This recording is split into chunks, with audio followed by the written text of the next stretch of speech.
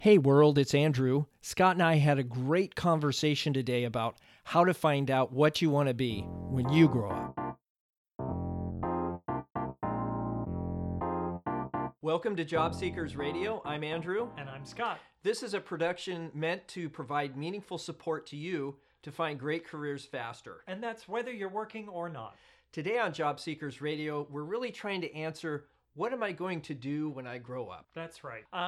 Where we are starting with this is the idea that what if the things that I enjoy doing don't have any relevance or obvious applicability to the job that I'm in, or maybe I just don't know what I want to do when I grow up. What do I want to do as a career? Maybe I'm in a job that really isn't lending itself to a career, but I don't know how to do something different. We're starting with the premise that you have a choice, that everything in life, to a certain extent, is a choice, and your career is no different. Even if you might feel like you're trapped or stuck. Especially if you're stuck. Right. Especially if you're stuck. I've said to people over time, I don't have to do anything but die. I don't have to pay taxes.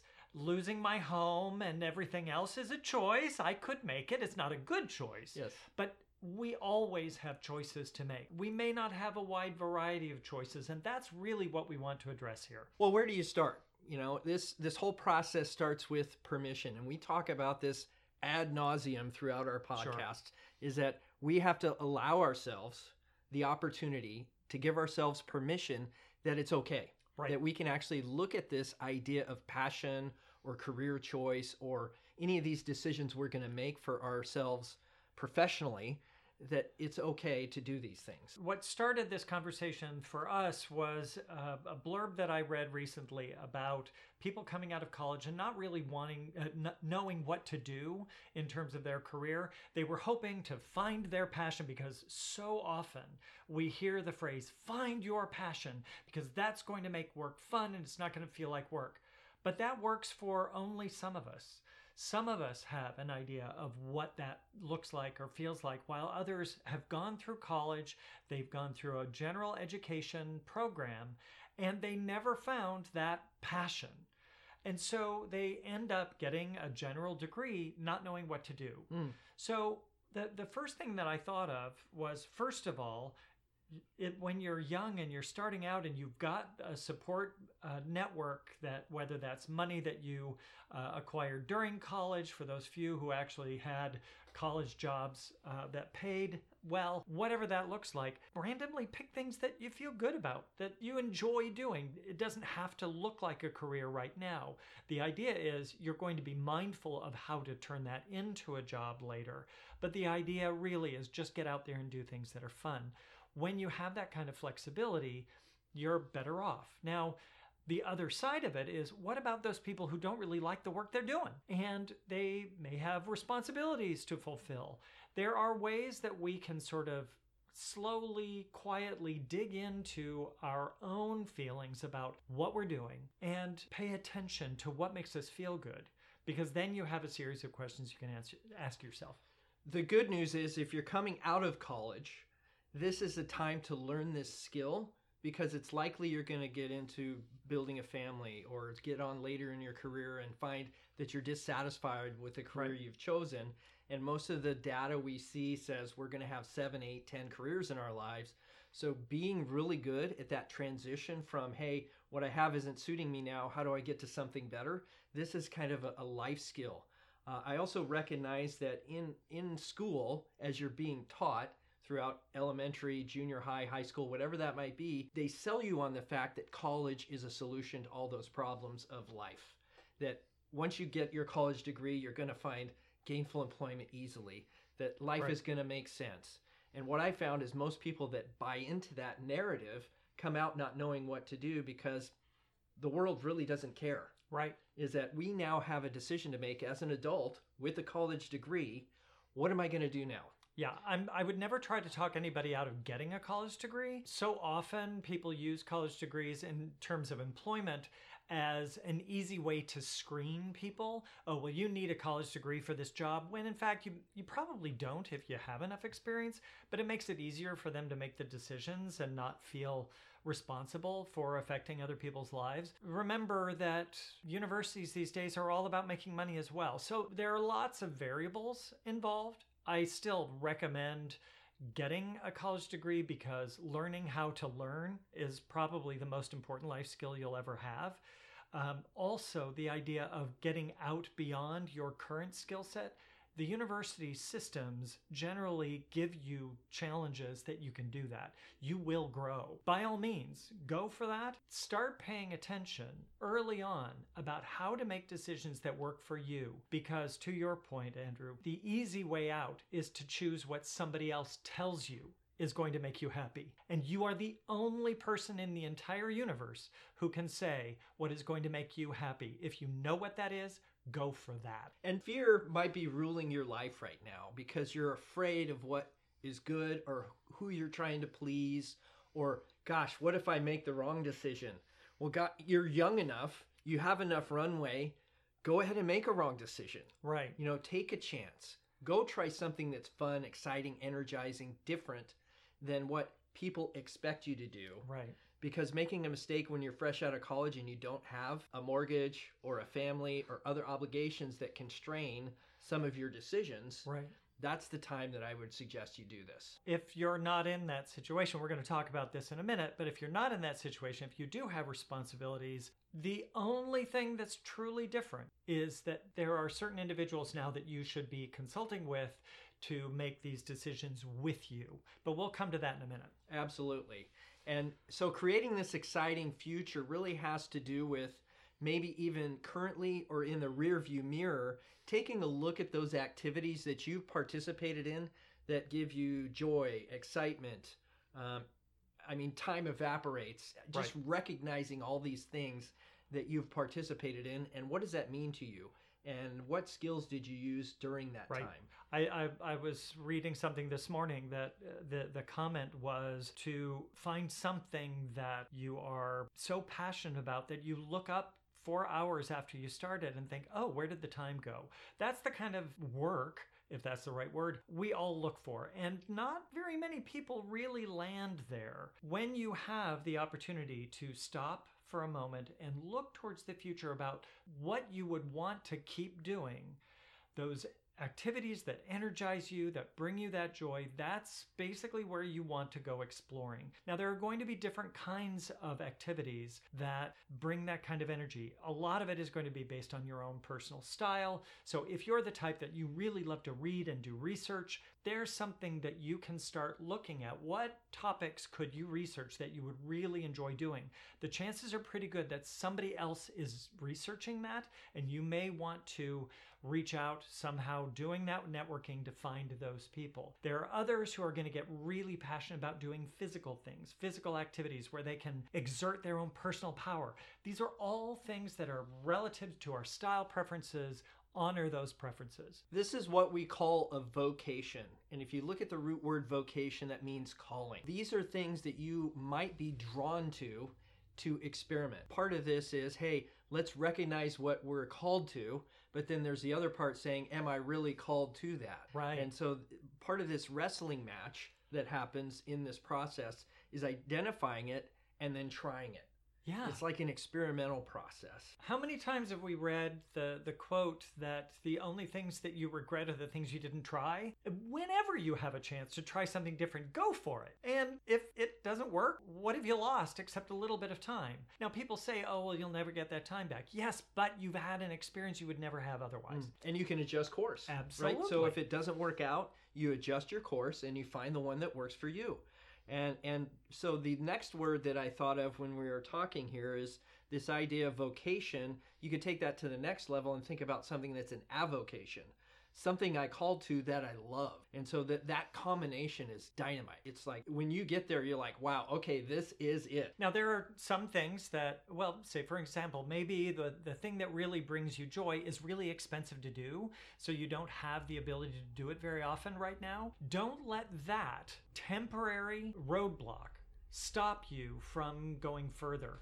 I think one of the things that I learned in my life is when I was young, I allowed other people to tell me if I was good at something or if I was not as well suited for a specific thing as I thought I was. So, for example, I was doing a lot of singing. In fact, I was a professional singer for several years, and I wanted to get into jazz. And I had a record producer tell me that I don't have the right voice for jazz. And I was so disappointed by that, I stopped. That was my biggest mistake. Even if I never hit it big as a jazz singer, it was what I really wanted to do. That was my mistake. And so as I talk to young people now, I tell them, if you're really passionate about something, try to do what Madonna did. In my estimation, and I may be an opinion of one, her greatest talent is not singing. It isn't. It's not even dancing. It's marketing and self-promotion.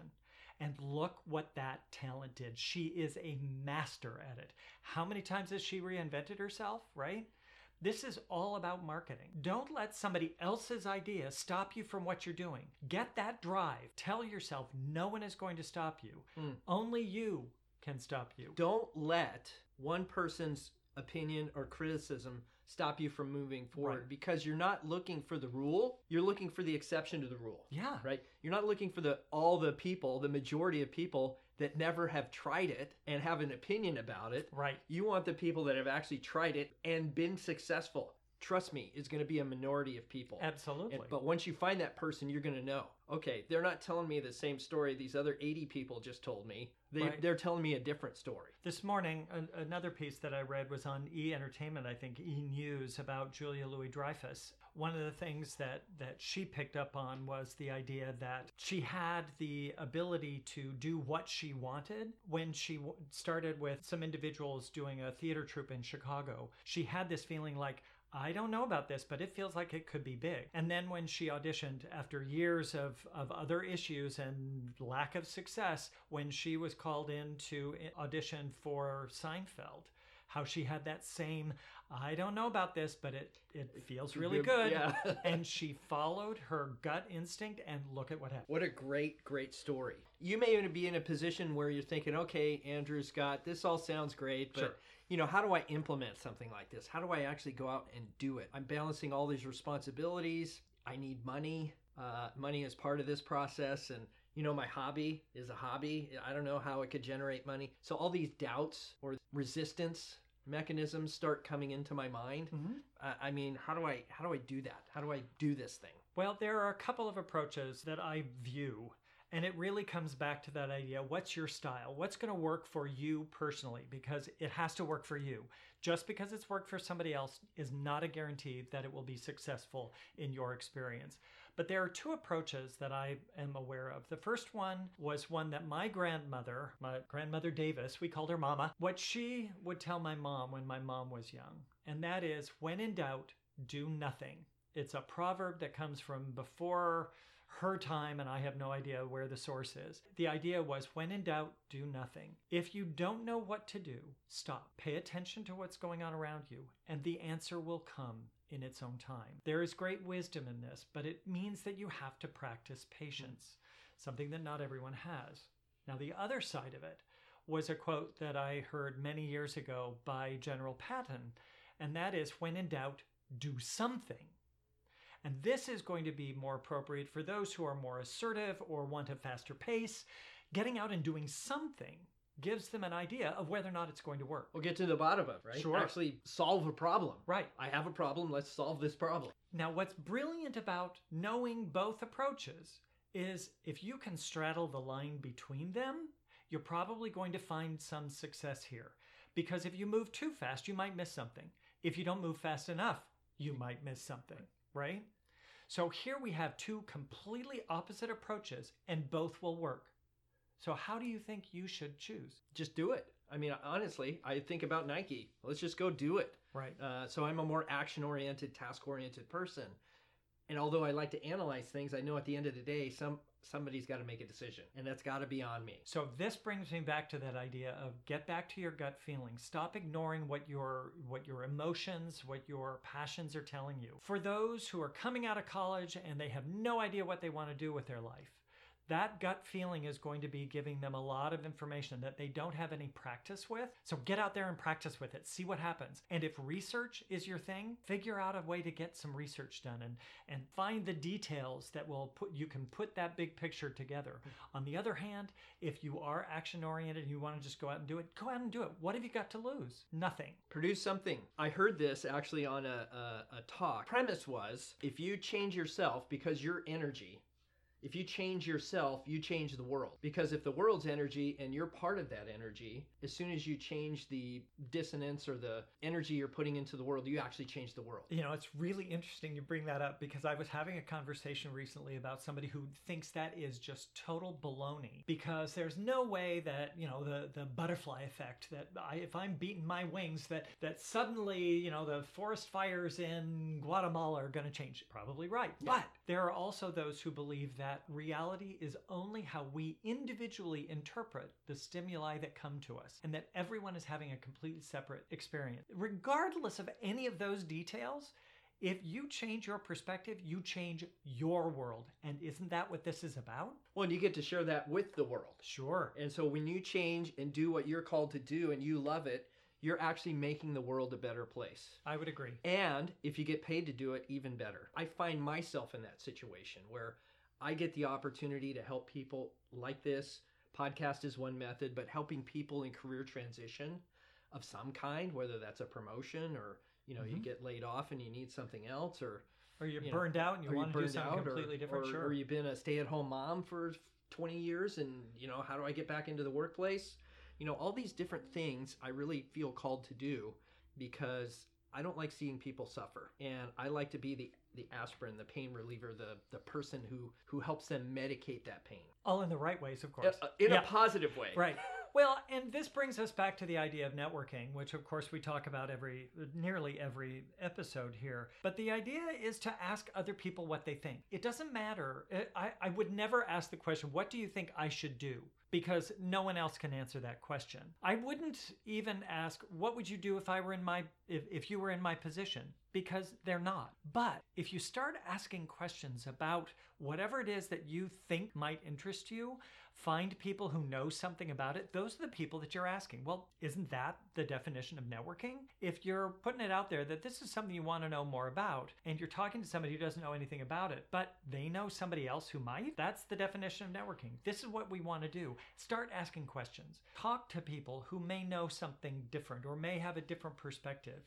Maybe somebody who has a lot of experience, but don't neglect those who have no experience, just ideas, because you might be onto something that is truly revolutionary.